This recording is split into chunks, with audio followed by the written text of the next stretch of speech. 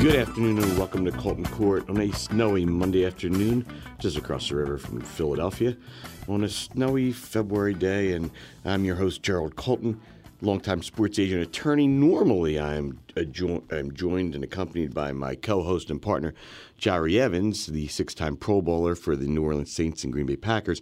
But Jari, a little under the weather today, and I'm going to have to go solo. And Taylor will be there to back me up a little bit on an unusual show for us. But there are so many things always going on in the world of sports, and it was a particularly busy weekend and week in Philadelphia. And we're going to start off by discussing what has transpired with the Philadelphia 76ers over the last week since our last show.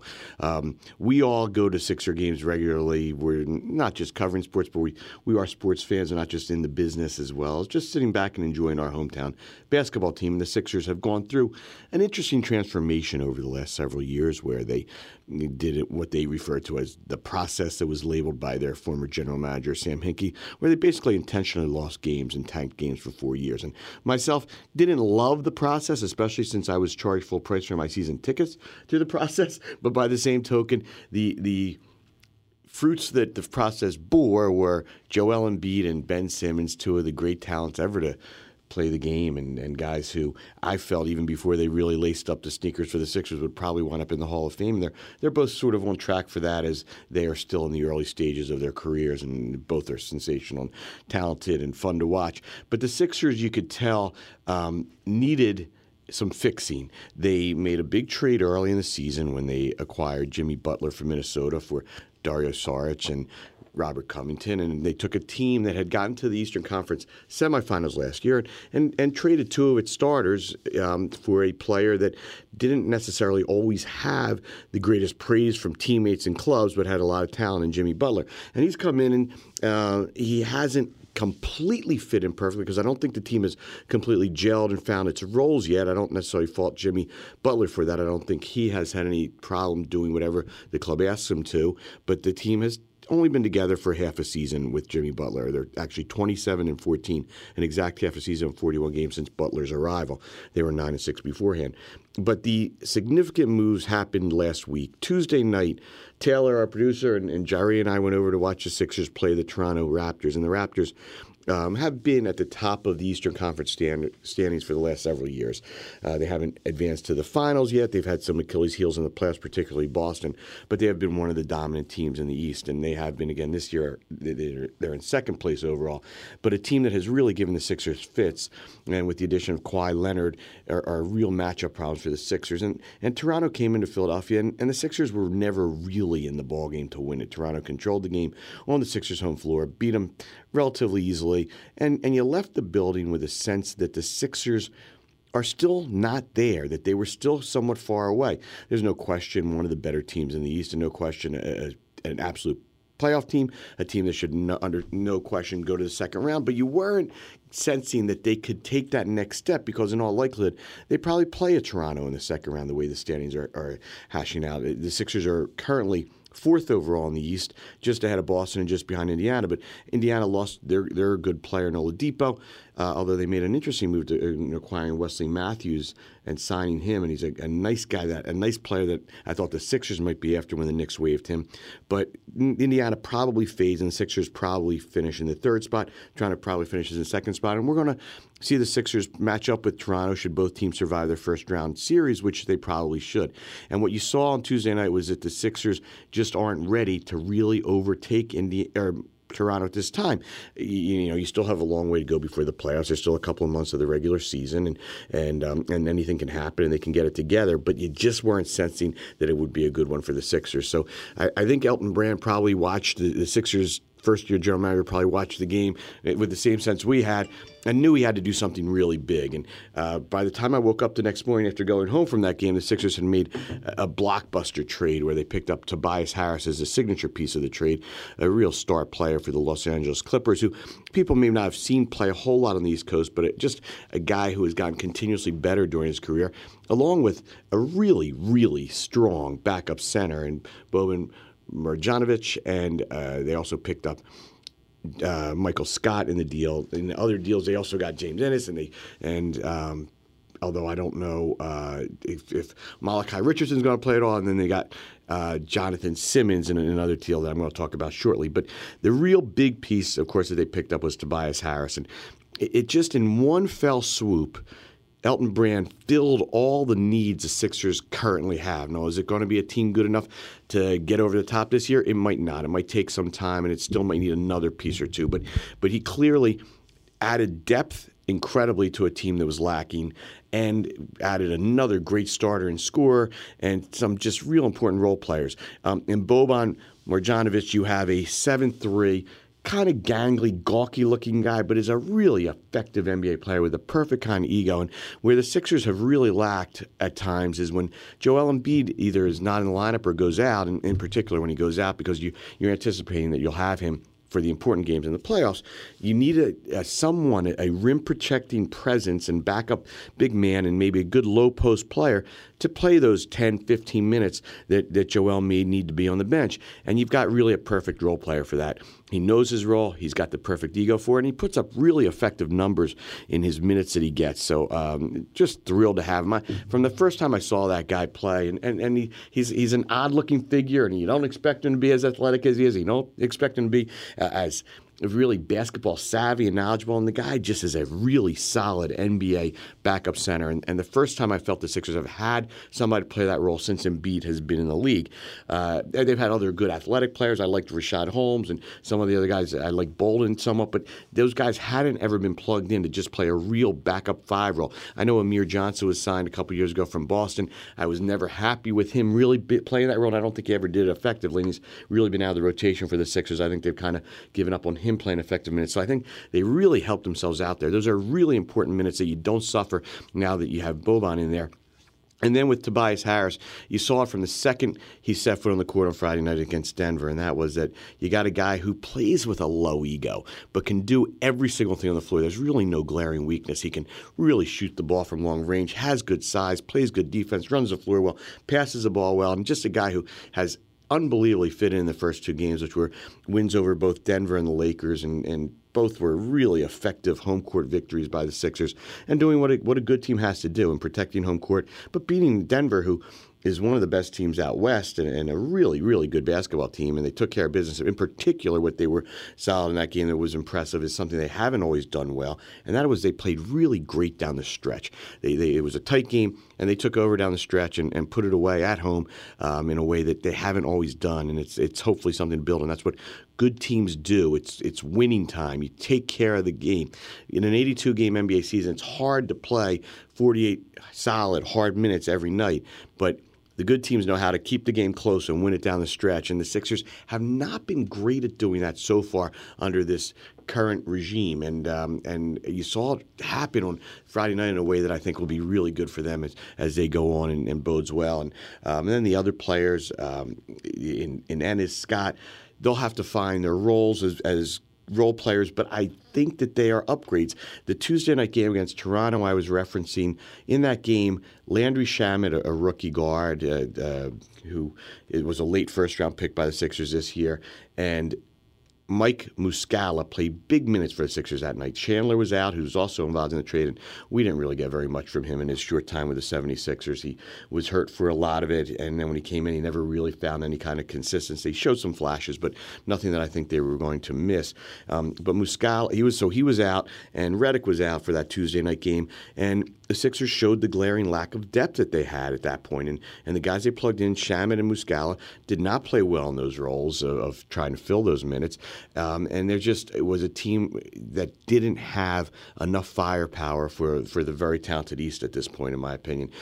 So when they went out and got everything they did, I think they upgraded every position. I think Shamet's going to be a nice player in the league, but he's not ready for that role yet. And at this stage, if you want to try to win now or get as close to the championship as you possibly can, I think that you got to worry about the players who can do it for you now. And giving up Shamet and giving up Muscala and giving up Chandler, I don't believe they gave up anything from the team that they didn't upgrade upon and upgrade significantly. And the other move they made, and it's a move that I was happy to see, and something that has stuck in my craw for a long time, and I got to trace the history a little bit of it. The Sixers, during the course of the tanking that went on for 4 years, kind of got chastised by the league and basically were forced to bring in Jerry Colangelo, a longtime NBA executive. He had been general manager, an owner of the Phoenix Suns, very well respected, a big leader for USA Basketball, a big NBA person for years, although he never won a championship, and I thought it was always important to point that out. But he was kind of forced on the Sixers, and the Sixers ownership group led by Josh Harris, they had been new owners to the league, and in their time there as owners, basically, they were putting a product that was inferior on the court and intentionally doing so with the hopes that someday they would build a good team, which ultimately the manner in which they went about it is hard to argue with for the long-term success, but during the process, it wasn't really always enjoyable to watch, and you had to have a lot of patience. And in my own personal beliefs in sports is it's kind of a bad karma. You're testing the NBA gods or any gods when you're intentionally losing, but by the same token, the reality of the NBA is that you almost have to get bad to get good. And the Sixers felt that they were caught in this nowheresville, this mid-range land where you're just an average, mediocre team, and there's nothing worse because you're unable to get the players you need in the draft. You're not attracted to free agents, and that could perpetuate itself and go on forever. And they felt they really had to do something drastic, and the drastic was to really intentionally lose, to get rid of any good players, and to tank it for 4 years. And the NBA got a little tired of the Sixers act. In particular, I think when they would start doing anything good, they would dish off their players immediately, and there have been players that they had drafted such as Nerlens Noel, and I won't even use Okafor in the category, but they'd just gotten rid of anybody who was any good and tried to Drew Holiday and just tried to wait and accumulate draft picks and wait till these guys blossom. And the league forced kind of Jerry Colangelo to come in as a consultant, and Jerry Colangelo basically ousted Sam Hinkie, who was the general manager, the architect of the moves behind the process. And then and Sam Hinkie, although he was carrying out the plan that was put in place by he and ownership, became the fall guy. He wasn't anybody who was good with the media or comfortable with the media. And that was partially his downfall, and as well as the fact that somebody had to lay on the sword for the fact that you really weren't trying, and yet you were not willing to admit that publicly quite to that extent. And so Colangelo comes in, and Hinkie's gone, and they do an extensive search. It overlapped because Hinkie wasn't gone until after the new GM was hired. But Jerry Colangelo does this extensive search and finds the best GM on the planet, a guy who named Brian Colangelo. His son is the guy he happens to bring in to carry on the process, and actually at that point probably bear the fruits of Sam Hinkie's suffering. And Colangelo came in, and in my opinion, was just an unfettered disaster in his time in Philadelphia. I didn't like anything about the way he conducted himself and conducted business for the 76ers, and his big move was before the 2017 draft. It is not very long ago, but it's something that just felt so bad for the entire time to me, and that was. And this was not any kind of second guessing on my behalf, and everybody who knows me knows I started railing against it right away. If you were going to get to where you wanted to for the 76ers, that would be overtaking the Boston Celtics. The Boston Celtics had built a nice team. They had Kyrie Irving, and they had a whole lot of depth along with him. And that was a team you knew that you would have to overtake to get ultimately to the NBA Finals and have a chance to win the title. And they're in your division. They're your long-standing rival. And you just historically, you have to know the history of Philadelphia and Boston, and you just don't want to do anything that's going to help the Boston Celtics out. And before the 2017 draft, the Sixers had the third pick and Boston had the first pick. And Colangelo executed a trade that I just can never understand how the heck he saw this as a good trade. And that was taking a good draft pick the Sixers had accumulated in accumulating assets for the process, a first-round pick that they had from Sacramento, and traded that along with a third pick just to move up 2 picks with the Boston Celtics, just to move 2 picks from 3 to 1. And take Markelle Fultz. Now, it was a draft that was very deep in talent, and whether it was Tatum, Lonzo Ball went second, going down to DeAndre Fox and a whole bunch of other really, really good players in that draft. And the Sixers moved up just 2 picks to take somebody who wasn't necessarily clear-cut number one. It wasn't a draft that had LeBron James, or like next year's it might have Zion Williamson. They picked a guy named Markelle Fultz, and Fultz who plays point guard and played 1 year college basketball at Washington, 1 year where they won 9 games, and he didn't even make his high school varsity team as a sophomore. So he played 2 years of varsity basketball, 1 year of college basketball, and was the number 1 pick. Now, that's not an unheard of jump, but by the same token, Markelle Fultz's resume wasn't as lavish as some of the other people that teams invested in that situation. Additionally, Markelle Fultz played point guard, which Ben Simmons had been drafted number 1 overall.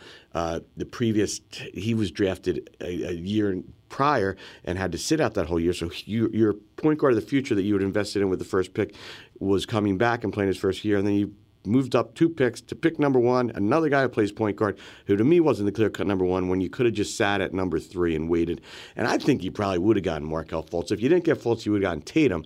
And Tatum was a guy who then went to Boston. So Boston, in essence, got Tatum and a first-round pick in exchange for Fultz. And not only did that not look good at the time to me, at the end of last season, the first season in effect for this, Tatum was the best player on the court as the Celtics picked apart the Sixers in the playoffs and beat them 4-1.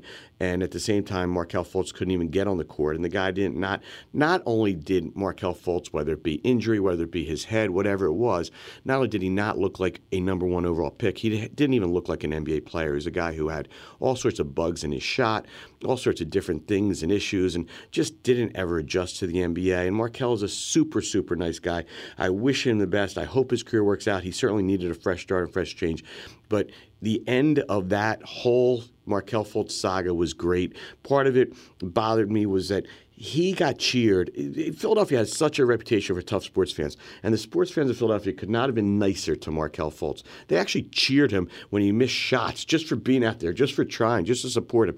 Everybody in Philadelphia really did everything they could for the kid, and it just didn't work out. He had his agent making comments after Markelle would say he was healthy and feeling fine. His agent made comments that he wasn't, and basically he sat out these last couple of months and had all sorts of experts and look at his shoulder and try to diagnose something. And after about 10 of them, somebody diagnosed thoracic outlet syndrome or some such thing, which is an unusual thing for a basketball player. And it may be very legitimate. I don't know. I don't know what's in Markelle Fultz's body. All I know is his body of work on the basketball court was a disaster in Philadelphia. And Elton Brand, to his credit, pulled the plug on it, didn't go any further with it, and salvaged it with a first-round pick from Orlando and a decent player in Jonathan Simmons, who could play a nice role as the Sixers' rotation develops with these newfound pieces. So we got about 5 new players that will play major roles for the Philadelphia 76ers now, which is an incredible change in February, but immediately paid dividends. They looked great together and meshed very well so far. They'll have to figure out the rotation. Brett Brown is going to have to figure out how to manage the personalities and the egos and the ball. Ben Simmons did not play great in these last 2 games, but he'll feel his way with this bunch, and he's starting to show a more willingness to shoot the ball, and hopefully all the things that Ben is capable of will all come to fruition. And this thing could all come together real quickly, and you've got a whole bunch of people to take the pressure off now, not relying on one guy every night. You've got 5 starters who can really score the ball, all 5 of them, because now you've added you've put Tobias Harris in a starting lineup that includes Joel Embiid, Ben Simmons, Jimmy Butler, and J.J. Redick, and that is a fantastic starting 5 for the Sixers. And now you've got a bench that includes Boban and Scott and Ennis and my guy T.J. McConnell. It's just Simmons. It's a really solid NBA team in every area, and it could be a very, very exciting several months. And hopefully there'll be basketball into June in Philadelphia. And for the first time in a really, really long time, I think the Sixers have a legitimate contender. Everybody seems to say, hey, the goal is to get to the NBA Finals. I don't completely understand that, because to me, the goal always has to be to win an NBA championship. And I think they can potentially do that. It's obvious that the Golden State Warriors are the premier team in the league. They play it at a different level, but you just never know. And when you get there, who knows what can happen in a 7-game series, and there's injuries and all sorts of other things. But I think the ceiling of this team is so high, and they've only just begun. In the meantime, what sports is all about really is entertainment. And we have an entertaining thing going on in Philadelphia.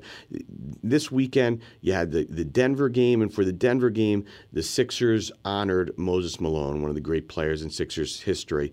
And just to trace the history of Moses Malone in Philadelphia, free agency had just started in the early 80s when the Sixers had a team that had gone to the finals 3 out of 6 years. They had gone in 1977. They were up 2-0 against the Portland Trailblazers, and wound up losing 4 in a row after a Darryl Dawkins and Maurice Lucas fight sort of changed the momentum, and Bill Walton and the Trailblazers beat the Sixers in 6. That seemed at the time like the Sixers were just getting started. It was the first year that Julius Erving had come over from the ABA from the Nets, and he had come over just on the eve of the season.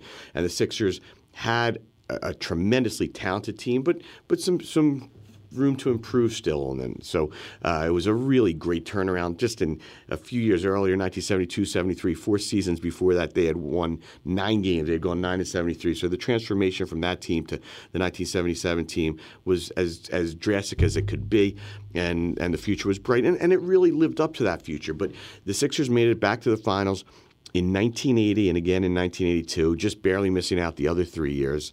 And they came up short every time. In 80 and 82, it was to Magic Johnson and the Los Angeles Lakers in 6 games. And there was a feeling that the Sixers needed another piece to get over the hump. It was a team led by Julius Erving. It has terrific players and all-stars Maurice Cheeks and Andrew Toney at guards, a great player, and Bobby Jones, who had come over from Denver for George McGinnis after the 79 season. And just an unbelievable defensive team with a great coach in Billy Cunningham and everybody knowing their roles. But the weakness seemed to be maybe at the center. The big men on the Sixers team were Darryl Dawkins and Caldwell Jones, 2 nice players, but not all-stars. Probably more of role players, especially Caldwell Jones with more defensive ability. And Moses Malone was a 2 out of 4 previous season MVP for the league, played in Houston, wasn't surrounded by tremendous talent, and took Houston to the finals in 1981. They actually only won 40 games. They won 40 and 42, but he still took them to the finals. And won a couple of those MVPs. And the Sixers went out, and free agency was a little different back then. It was really a restricted free agency. The club had a chance to match the offer. They had 2 weeks to match it. So the Sixers signed Moses Malone. It was in August. And I remember hearing the news break. I was down at the shore, and I jumped so high when I heard it because I knew Moses was exactly what that Sixers team needed, a big man presence, the hardworking, the rebounder, the scorer, the selfless player. He was all of that. Moses Malone was a terrific player. And just outworked everybody. And so the Sixers signed him, and the deal was astronomical at the time. Taylor, you have any idea what it was? I do not know. I'm getting a little history lesson right now. Well, it was a blockbuster, largest deal in the history of sports at the time. It was 6 years, $13.2 total dollars, $13.2 million total dollars, 2.2 a year for 6 years, which right now.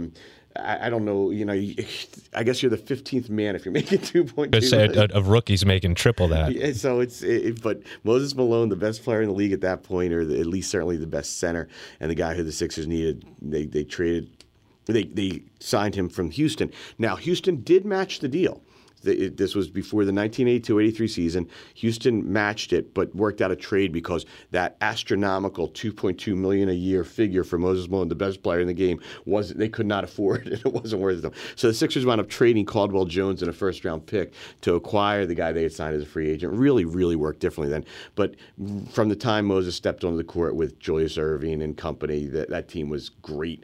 They went 50-7 over their first 57 games. Staggered a little at the end because Moses was feeling some knee pain. They really wanted to rest it for the playoffs. And then he made the famous statement before the playoffs that they were going to win in fo, which was at that point, if you finished first in your division, you only had to play the 3 series. There was a bye through a best-of-3 first-game series that you didn't have to worry about, and that he felt they were going to sweep all the games. The first series, they swept the New York Knicks. Second series, they played Milwaukee, who was really good and a perennial Eastern Conference finalist, but somebody who couldn't get over the hump either. That team had Bob Lanier and Junior Bridgman, Mickey Johnson, and actually Doc Rivers was the point guard of that team. Really terrific team, but not quite enough firepower either. And Milwaukee, the Sixers beat Milwaukee in the first 3 games of that series, lost Game 4 in Milwaukee, and then came back and beat them in 5, and then played the Lakers in the finals and swept them. James Worthy had broken his leg and missed that series, but they still had Magic. They still had Kareem, and they still had a whole bunch of other great players, and they were the defending champs, had won it 2 out of the 3 previous years, and the Sixers finally got their title in 4 games. And it was really Moses Malone who got the MVP of both the season and the playoffs that put them over the top. And back then, Moses, as the prophet from the Bible is, took the Sixers to the promised land. They finally reached where they had come so close and been knocking on the door for a long time. And you thought that they were going to continue to win a lot of titles. I'll get back to what happened after that. It's in another show. We're celebrating the Sixers. I don't want to go through the painful things that happened in the years that followed. But Moses wound up just playing 4 years here before being traded, and then he came back briefly at the end of his career. But that 1 year alone was enough to probably get his jersey in the rafters. It was unfortunate when they traded him later because it was sort of the real start of the downfall. But Moses Malone took the Sixers to the title, much in the way that Pete Rose. They were different types of players for the team, but the Phillies, we talked about last week how they needed that additional piece to get over the top of a team that had won 3 divisions but couldn't get to the World Series, and Pete Rose taught them how to win and get over the top. Moses Malone took the Sixers over the top in a way that took pressure off of Julius Erving and was able to negate the stars on other teams better, and a defensive presence that really helped. It was a perfect marriage for one incredible season. That league at that point was dominated by the Sixers, the Lakers, and the Celtics. And the Celtics and Lakers then went back and forth with the Celtics winning 84, Lakers 85, Celtics 86, and Lakers 86 and 87, or 87 and 88. Sixers couldn't quite break through again. But 83 will always be near and dear to my heart. I am blessed to own a championship ring that was left to me by my late uncle, who was the equipment manager, and Moses will always be special. And it took a long time for the Sixers to recognize him and retire his number up into the rafters of the Wells Fargo Center, but they did honor him on Friday night. The unfortunate part is Moses passed away suddenly a couple years ago. He was at a golf tournament and went to bed and didn't wake up, and we lost a great guy and a great piece of Philadelphia history, and he really would have loved seeing his number go up. Julius Erving in making the presentation when they brought back a whole lot of people, and Charles Barkley made sure he was there. Charles spoke at his funeral, and he always looked at Moses almost as a father figure to him. Moses was the one who taught him how to work, taught him how to be an NBA All-Star, taught him how to rebound in a way that made Charles one of the best ever, and he really credited Moses with being the guy who taught him how to do that and how to become a man. And so he made sure he was there despite his duties for TNT, always in Atlanta. And actually, the Sixers personnel did not know he was showing up until that day. Until he actually that's a nice surprise. But that's Charles, and Julius Erving was sort of the master of ceremonies, along with the announcer Mark Zumoff, and he talked about Moses joining that team and what he meant to them and how he's missed, and it's a shame. But Moses, in his typical selfless personality, he really was a humble, down-to-earth guy, insisted that all the names of his Sixers teammates were stitched onto his banner if it ever went up there. That's what he insisted if they ever retired his number.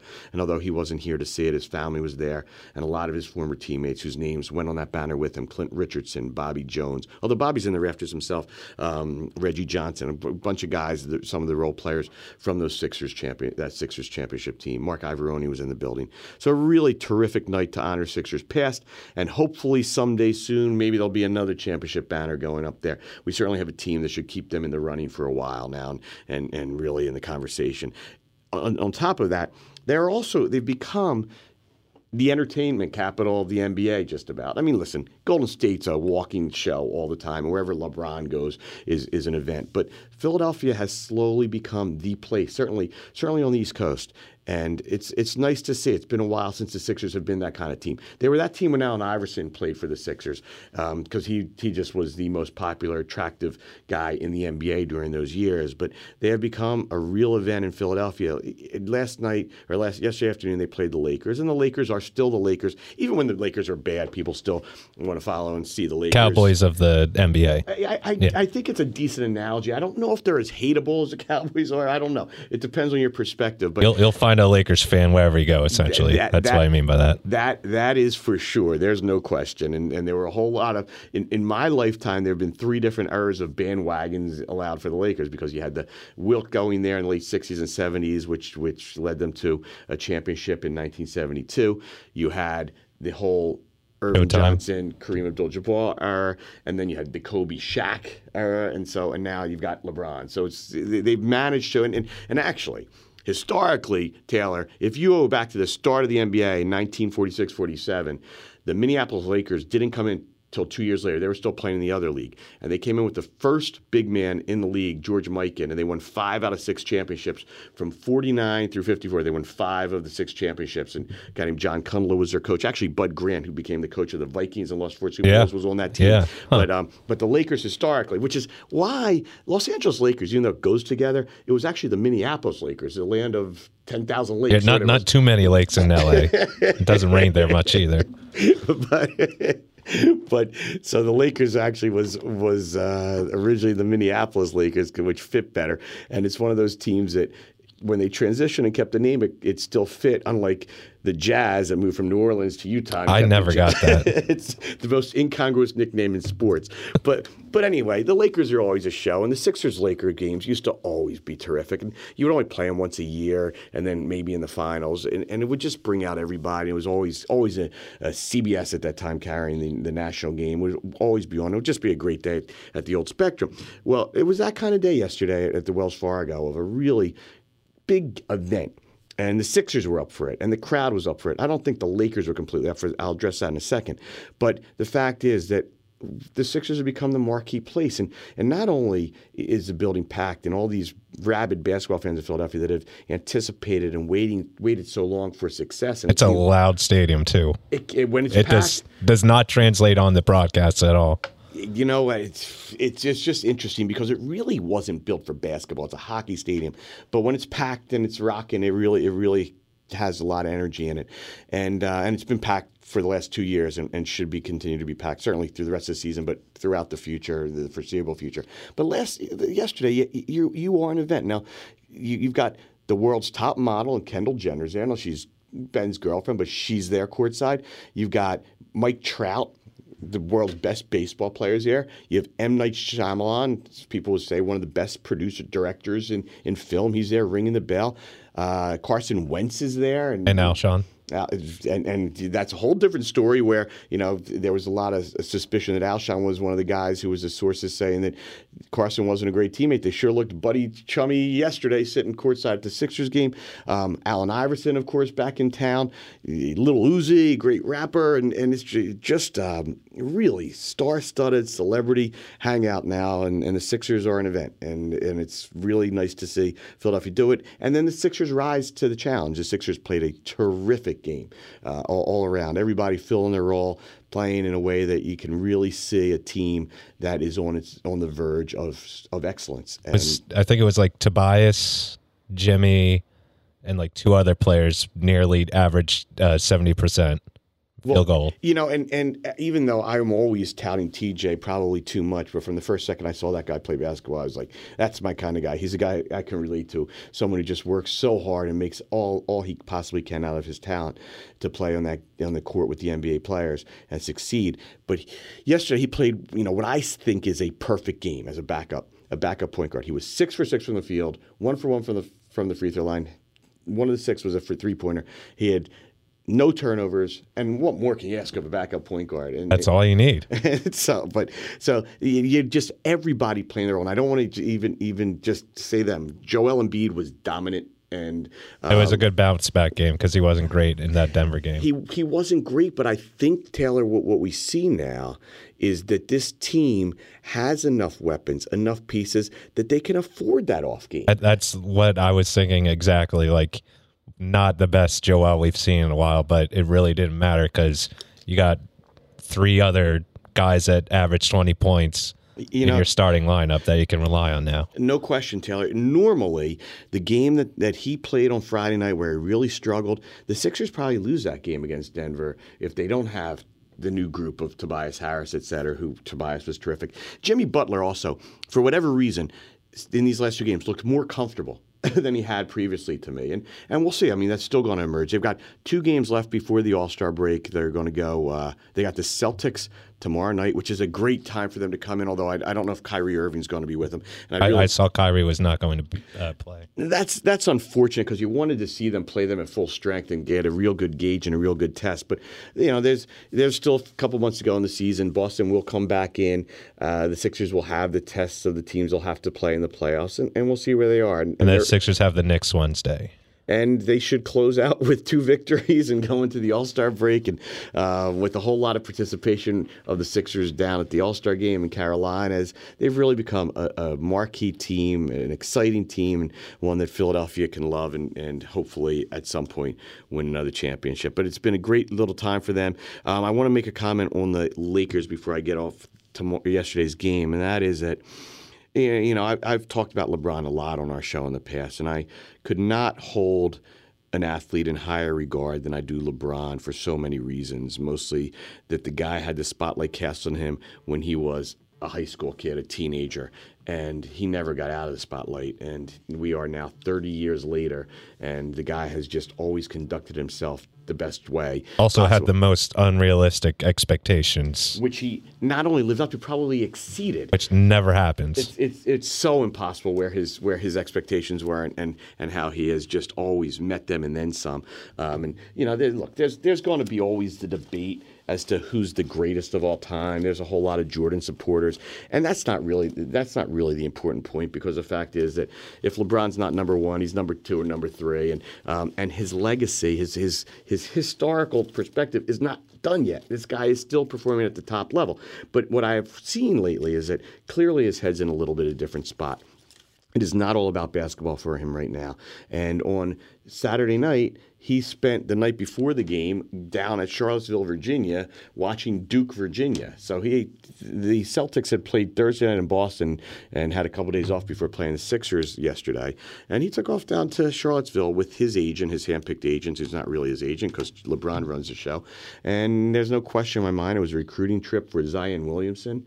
And he's about business, and he's about really running the NBA, because we saw what happened with Anthony Davis. That's his guy, too. He basically represents him, even though Rich Paul isn't named the agent, and he represents Ben Simmons. And this guy is just running the NBA. And there's a lot of blurred lines with that whole thing that everybody has to be a skeptic about. It's interesting because this can't happen in any other sport. Oh, no. Basketball is just the most player-oriented sport, and this is the number 1 player for the last decade and a half, and he runs the league. And you could say he was kind of the difference maker to make it a player league. There's no question about it. He changed the game. Now, you go back historically. When he left Cleveland in 2010 to go to Miami, he grabbed Chris Bosh with him. That was just somewhat the start of the super team. Now, Boston had put together 3 stars in a different way a couple years earlier when they got Garnett, Pierce, and Ray Allen together, and they won a championship in the 2007-2008 season, their first season together. But that was kind of the first merging of guys from other teams. But this was the handpicked superstars going to a team together in free agency, with he and Bosh joined Dwayne Wade, and they went to the finals 4 straight years and won 2 championships down in Miami. And then he went back to Cleveland, sort of paid homage to his hometown team and won the championship. But since then, we've had the other defections of Durant joining Golden State and everybody recognizing that, hey, listen, you got to put together these super teams in order to be able to challenge for an NBA title.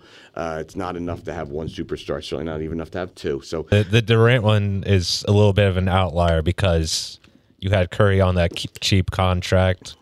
All the other stars weren't up yet. It was literally perfect timing. So I obviously it changed everything, but it's not like this is going to happen every time that somebody can sign to another team. No, and it hasn't been duplicated. And the interesting part, of course, you say Durant being a little bit of outlier. Not only Durant went to a team that had already won a championship, been to the finals in the 2 previous seasons. The last team he played against in the OKC jersey. Right, and he had been up 3 games to 1 of them the previous season and lost the series, and they went on to lose in that finals. But by the same token, it was another guy just saying, I can't do this just by myself or with the guys I'm surrounded by. In order to win a championship, I have to go somewhere else. And the league has become alarmingly that way insofar as, and I would think if you're the commissioner, Adam Silver, you got a little bit of problem here, is that only a few teams can really win championships. you're going to have windows of opportunities. For example, Milwaukee and Toronto right now both have very, very good teams. I don't know that they can sustain them over time. I mean, this is it for Toronto. It likely is it for Toronto, and Milwaukee has a superstar in Giannis that's a little bit outside the norm, and maybe they can catch something and keep people there. But in general, you're not going to have cities like Milwaukee able to compete. And what you saw with Anthony Davis, one of the great players in the league, saying that he wants out of New Orleans because he knows the Pelicans won't ever be able to win a championship. And it puts the Pelicans in a very difficult situation, as does every club. But of course, it seems like LeBron and he are orchestrating that move for him to join the Lakers. Now, Magic Johnson, who came up in a couple of different ways this weekend, claims that the New Orleans Pelicans did not negotiate with the Lakers in good faith because basically Davis says, I want to be traded to the Lakers. And Magic Johnson, part of whatever his role is with the Lakers, but part owner of the Dodgers also, and I don't know, somebody who just voices his opinion on everything, and was also at the Wells Fargo Center yesterday. So you had LeBron James, one of the top players of all time, if not the best. You had Magic Johnson, probably the top point guard of all time, and Allen Iverson's in attendance. It just had so much basketball royalty on the same weekend where they retired Moses' number and where Doc was there. So anyway, but Magic came out and said that New Orleans didn't negotiate in good faith. And I thought that was just an awful comment. New Orleans owns Davis's right. They don't have to trade him if they don't want to. They have another year with him as well. And this guy's holding a gun to their head, their superstar, to get rid of him, which will be the death knell of the franchise no matter what they get. And basically LeBron's the Lakers players orchestrating the whole thing. And Magic is claiming the Pelicans are the ones not showing good faith. They don't know anything to anybody. And it's not like he's on good terms with his franchise. Like, he's been sitting out the past, I think, 9 games it was. Absolutely. Then the league basically threatened to punish him if they don't play him, so now they're going to be yanking him around a little bit. It's a very uncomfortable situation for a superstar. But the other thing that Magic sort of interjected himself into, and I don't know whether he initiated it, but it certainly came down on him, is that Ben Simmons has reached out to kind of work with Magic and learn from him and sort of be tutored by him maybe this summer. Ben spends a lot of time training in L.A. His girlfriend now is kind of based out of there. So I would imagine Ben has plans to be in L.A. this summer.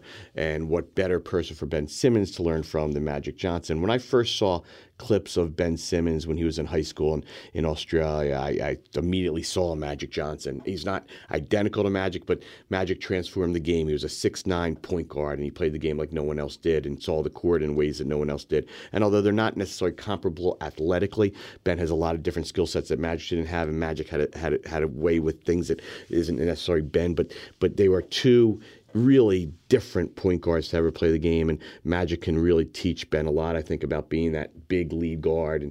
And Ben's game has, which I think is already terrific, has so much room for improvement too. Sure. So it's interesting because Magic, as part of the Lakers brass, working with Ben would be seen as potential tampering. So I heard today where Rob Pelinka, the general manager for the Lakers, and he's another one, transformed through being an agent. He was Kobe's agent and sort of became involved. Lakers tied. And listen, I'm all for that. Rob Pelinka, his resume is terrific. He was one of the Fab Five. The guy is above reproach. Oh my God, that's right. So, I mean, he was the fifth. He was the other one, and so he's got some good historical reference to him and some good pedigree of his own abilities as a player. And then was a very successful agent, and I don't really know him, but all I heard about him was really, really good things. If you remember, even when Lamont Jordan a few years ago backed out on a verbal agreement with Dallas, he had been his agent. He stepped away from him for that. I mean, just really a guy with a lot of respect, and then became the general manager of the Lakers this year. So he apparently reached out to the Sixers, to Elton Brand, to say, hey, listen, Ben's indicated that he'd like to work with Magic. Is that okay? And Elton Brand, just in completing his terrific week, said, no. It is not okay. You cannot work with my player who, when he becomes a free agent, is represented by your superstar, and you guys are going to be trying to court. No, you cannot. He knows how to play the Sixers fans. But But the guy has been so terrific. Elton Brand is one of the nicest guys you could ever meet. And, he was a former first pick himself and had a nice career. Not quite superstar, but a nice star career. A lot of injuries that were a detriment. And he got signed to a big contract with the Sixers. Never quite played great here. Was a good, solid player, but just a terrific, terrific guy. And he sort of got thrust in the general manager position as the Sixers did their search last year. And apparently there were a lot of people who really didn't want the job. And it took a lot of time. And then Elton, who had been here being groomed by the Sixers brass and running the Delaware franchise, and kind of spent this summer working with Brett Brown on the personnel decisions after Colangelo's ouster for his text message stuff, he then gets thrust in a role. And he has just been amazing. The Jimmy Butler trade was terrific. These moves he made this week, and again, playing to the Sixers fans, getting the city of Philadelphia is certainly something he does. He's just it felt like a cop-out hire at the time, but obviously he's been exceeding any expectation that I ever had, and I think majority of the fan base ever had. Taylor, there's no question, when they did it, it's like, wow, they said they're going to go out and get the best general manager on the planet. And you can't say that Elton wasn't it. It's just there was no history to say that he was. And when you do this search, it takes months, and you go a whole summer without a GM because you're trying to find the best one out there. And the guy you hire is like your number 3 in command here. It didn't feel good at the time. The only thing that felt good to me was that Elton Brand is such a class act, and he's a winner. And you can only hope that things would work out that way. And so far, so good. So far, so good. I hope that I see Elton Brand hoisting the Commissioner's Trophy, the Larry O'Brien Trophy someday in the not-too-distant future, and the Sixers continue this ascent. So a lot of I'm missing you, Jari, but we're 45 minutes in, and, we haven't skipped a beat yet.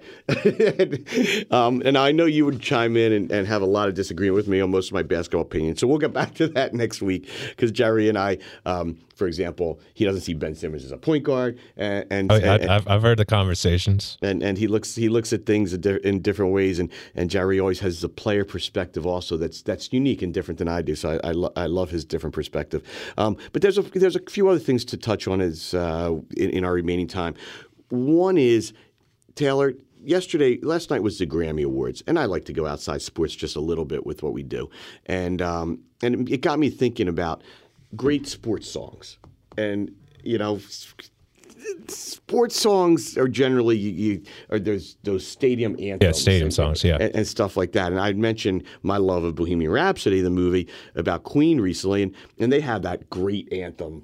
Actually, 2 anthems: the "We Will Rock You" and "We Are the Champions," and another one, "Bites the Dust." I was going to say they've got a laundry list of them. Yeah, which is why when the movie came out, and the current generation that might not have been all that familiar with Queen or only knew Bohemian Rhapsody didn't realize that "We Will Rock You," "We Are the Champions," another one, "Bites the Dust" were even Queen songs. So they're known, and they have a legacy that lives on because of that. But they actually Billboard had done a couple years ago a top 100 sports anthem list, and it was just interesting to go see, to look at it, and a lot of the songs on the list are ones that you know and would expect, but some of them you don't even know the names of. Sure. like, I don't know, Gary Glitter, "Rock and Roll Part 2", which is the Hey song. Oh, yeah.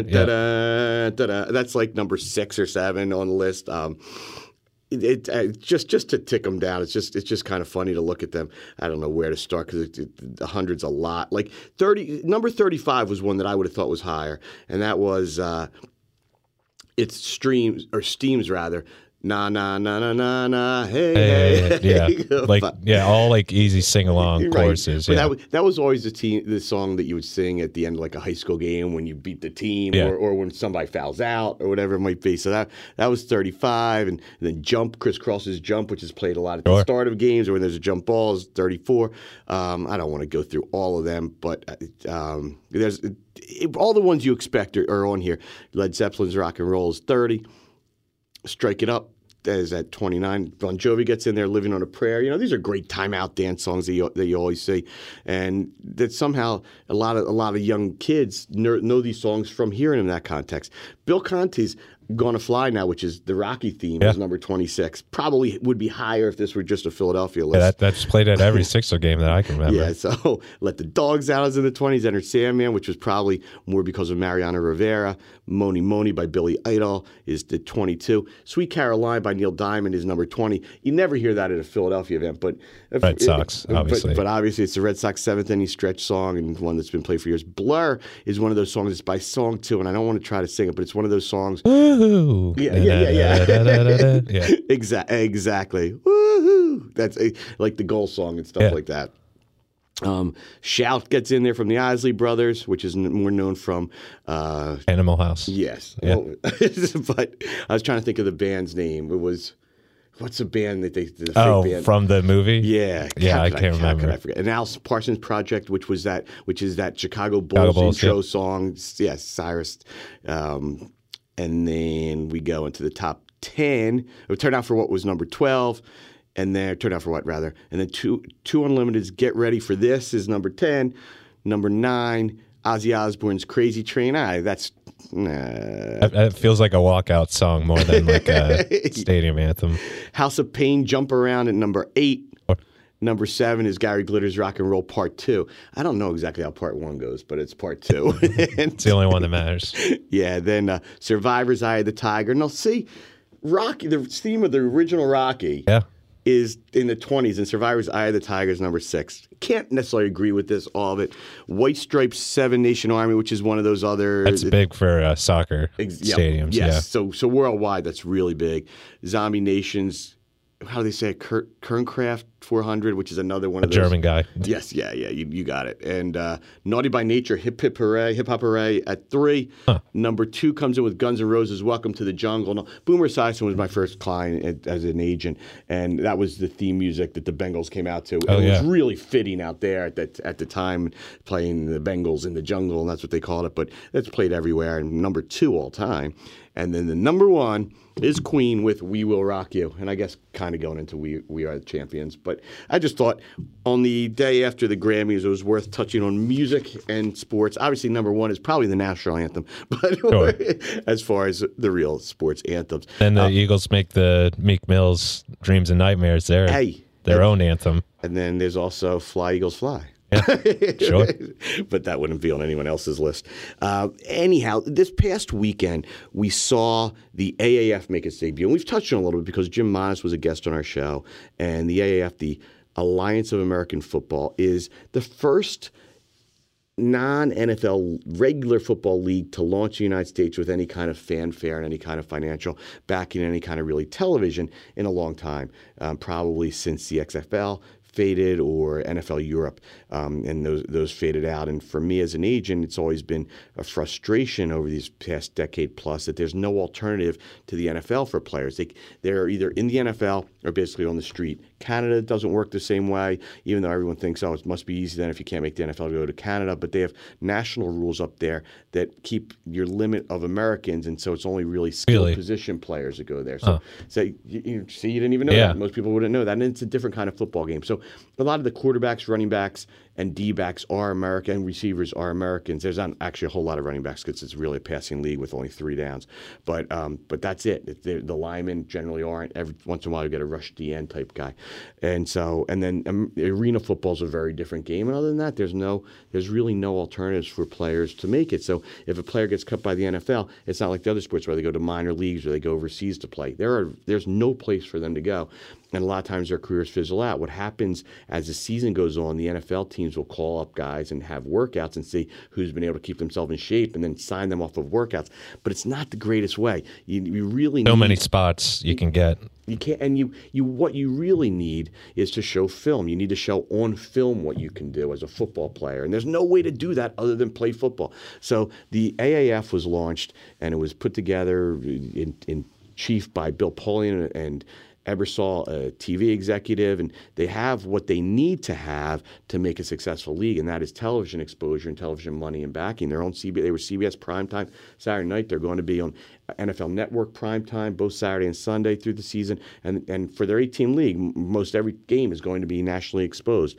And there are a lot of good football players that are fringe NFL guys. There's plenty of guys that are in this league that are as good as guys in the NFL. It's just situational stuff. How do you think the NFL views this? Obviously, it's not a competition because of the time. But You know, it's interesting, Taylor. I have always wondered why the NFL didn't want to continue NFL Europe, because it was only estimated there was a cost of about $1 million a team, and they pulled the plug on it. Because NFL Europe was a spring-summer league that allowed the NFL to send some guys over there and develop almost as a minor league, and it worked well. My client David Akers started over there. Kurt Warner, Hall of Fame quarterback, had to go over there. And could even make it like a summer league equivalent of the NBA. Yeah, and it worked, but for the extra $1 million, the NFL decided not to do it. I think the NFL would welcome an opportunity for there to be places to play, as long as it didn't really cost them much money. But they are supporting this, as far as I can tell, from a couple of avenues. Number one, the people running this league and the coaches and general managers are all former major NFL people. And that's a good thing, because there's a connection and not bad blood. Mike Martz coaches the San Diego team. Dennis Erickson coaches the Salt Lake team, and all the guys have pedigree in the NFL, except Brad Childress, who used to coach Minnesota, was an offensive coordinator here. He was supposed to coach the Atlanta team, and he left right before the start of the season, so they have like a novice coach. But otherwise, it's all high pedigree NFL guys. Yeah, legit names. And the other part that I say that they really do support it is the NFL Network is now a partner. That's owned by the NFL, and they're showing their games. So they must not want it. They must want it to work. They want it to work. They want people to tune in and watch, and to be a thing that they can develop some talent from, probably. It just seems like the NFL is very self-centered on itself. Like, it's not really willing to open any avenues that aren't contributing to making them more money. There's no question, but that's why, I mean, look, they need programming probably through the winter months, or the months where they're shut down, but they would not be putting their games on their network if they didn't want it to succeed, and both probably from a commercial success as well as maybe a feeder system of success. And we also have the XFL that's going to launch. Vince McMahon's second creation of that. It was going to launch next year. So we're going to have two different leagues going as long as this one survives. But it seems like it's off to a good start. They had decent viewership on Saturday night in their CBS game, like 3 million viewers. Now, just historically speaking, the XFL's first week on NBC back about a decade ago had 10 million viewers. Actually, probably more like 15 years ago now, but they had 10 million viewers their first week, and they pulled the plug before the season was even over. So it's, will they tune back in? They're trying to do some decent in-game things. They originally wanted to have betting. You could actually do betting online, like of plays and players, sort of play money fantasy now that the gambling rules have changed, but they're not going to be able to get that up at least until they're thinking maybe the championship game. But you can go on and call the plays and win points and play some sort of game while it's going. And they had that app on, and they said it's fun, and it was on all 4 games. And apparently it broke down all 4 games. So that's not the kind of thing, not the kind of glitch you want, but they're doing some different things. They also, Taylor, had some really cool things that I think were better. The game was over in not much longer than 2 hours. They condensed, and it was still a 15-minute game. The clock ran the same way. It's just they sort of cut down on the commercials. No, they don't have the same advertising the NFL does, but they were trying to get a neater package, a quicker package, and they also cut out. There are no extra points. Everything's a 2-point conversion, and there are no kickoffs. I'm a fan of that. It really made it a more entertaining game. I am definitely a fan of that. And they have an eye in the sky that can overrule plays if the refs really obviously botch stuff. And there were just a bunch of little nuances that were pretty good. They also have made a big deal about player safety. And there was a play where quarterback got just crushed, and his helmet came flying off, and there was no call on the play. So I saw some people saying, "Hey, that's great, they're letting him hit," but that's not really. It was really that's not the point. That's not what they really wanted to do. But so the AAF has week 1 under its belt. One of my clients, Jordan Leslie, caught a touchdown pass for Salt Lake City. It was nice to see him back in there in a uniform. And here's one of those kids who was on the NFL bubble, and it gives him a chance to play and get some film, and hopefully maybe get another shot in the NFL. I feel like they didn't really promote any of this well, because honestly I had no idea it was starting this weekend. Maybe they were scared to. I don't know. Obviously they want to promote it, but when I was talking to Jim Monas, who will be back on with us, he's a personnel director for San Diego and used to be with the Buffalo Bills in the NFL, but And he couldn't make it today because they had meetings to go over the game and stuff like that. But he'll be back on with us to tell us how things are going. I was getting reports that they were scared they weren't going to be able to launch, and I think maybe they wanted to wait and see how things went. And now they're very, very pleased. But there was just some scary times. There's a lot to do to get a league off the ground, and they did not get a real early start. They kind of did it very quickly. But so far, so good for them. Their real problem, of all the problems that they're going to have, well, one is, will viewers tune back in? Will they have interest? But it's tied to the other problem that I see, and that is the quarterback play was dreadful. Like, not even close to good. It was really, really bad. And I think there's got to be, I don't know, either better quarterbacks out there than they have, or there's just no good quarterbacks through the land. I was going to say, how many great quarterbacks are in the NFL, the main league? And that's a great question, Taylor, because they're all that brings us to the constant debate that's out there of the Nick Foles. Do you let him go because how hard is it to find a good backup quarterback? Are there even 32 excellent quarterbacks for starters? Let alone that, or we might just be spoiled with the really good ones. And it could be because the quarterback play was really bad. And no matter how good a league you run, if you don't have good quarterback play, people just aren't going to be interested. So that has to improve.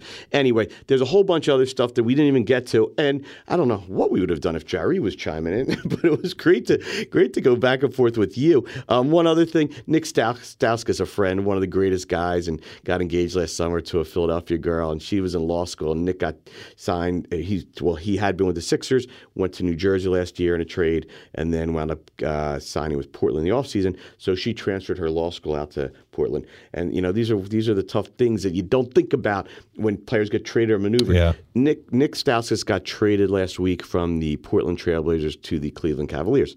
So he gets up, packs his bags, goes to Cleveland. Then he got traded down to the Houston Rockets. Then he got traded, within a few days, to the Indiana Pacers. Then he got released and just got picked up again by Cleveland. So that's literally... I didn't even know he got picked back up again. He got picked back up. Oh my God. I think it was today he got picked up by Cleveland. So rent, don't buy. What a shame. Jeez. It's a lot of frequent flyer miles catching up with whatever team. I wish him well. He's such a talented guy, and probably going to a Cleveland team that's got some chance for him to play might be good for his career. But there's some of the interesting stuff that goes on behind the scenes. It's not all glitz and glamour being an NBA player. Sometimes there's a lot of loneliness and air travel by yourself, bouncing around from team to team. But anyhow, the big moves the Sixers made were good. Another point, Taylor, before we go, and we'll talk more about it. Kareem Hunt, who was released by Kansas City a couple of months ago after the video surfaced, awful video of him assaulting a woman, and the Kansas City Chiefs immediately cut ties with a great player and seemed to be able to really could have used. They came up just short, and Kareem Hunt was a great player. Was he the difference? Who knows? You'll never know. But there was a lot of talk. What happens? He has not been sanctioned yet and penalized yet by the NFL because he acted swiftly. He was signed today by the Cleveland Browns. John Dorsey, the GM of Cleveland, who originally drafted him with Kansas City, he has now signed him. So that's one of those examples. At the time Ray Rice's video surfaced, Ray Rice was at the end of his career. No one took a chance. It's one of those things. When Mark Ross was here a few weeks ago, who was a former Giants scouting director, he said that he would not sign him. He would not touch him, but somebody will, because talent trumps all that, and somebody did. And you'll probably see him have a decent career, but it's just interesting that it comes down to talent. Eric Reed, who was the first person to support Kaepernick, second person to sit out and take a knee during the national anthem, he got signed to a 3-year deal with Carolina. So the blackballing kind of only pertains right now to Colin Kaepernick, and it seems like. But we will see. We will see what happens with all that stuff, and talk about it more at a future date. We will have another guest with us next week, as well as hopefully the return of my partner, Jerry Evans. But it's been great hanging with you, Taylor, for the hour. Absolutely. Thanks for chiming in and helping us, and thanks for doing, as always, a great job in production. I am your host, Gerald Colton of Colton Court. Thanks for listening. We'll be back again next week with Jerry Evans. Until then, thanks for listening to Wildfire Radio. Court adjourned.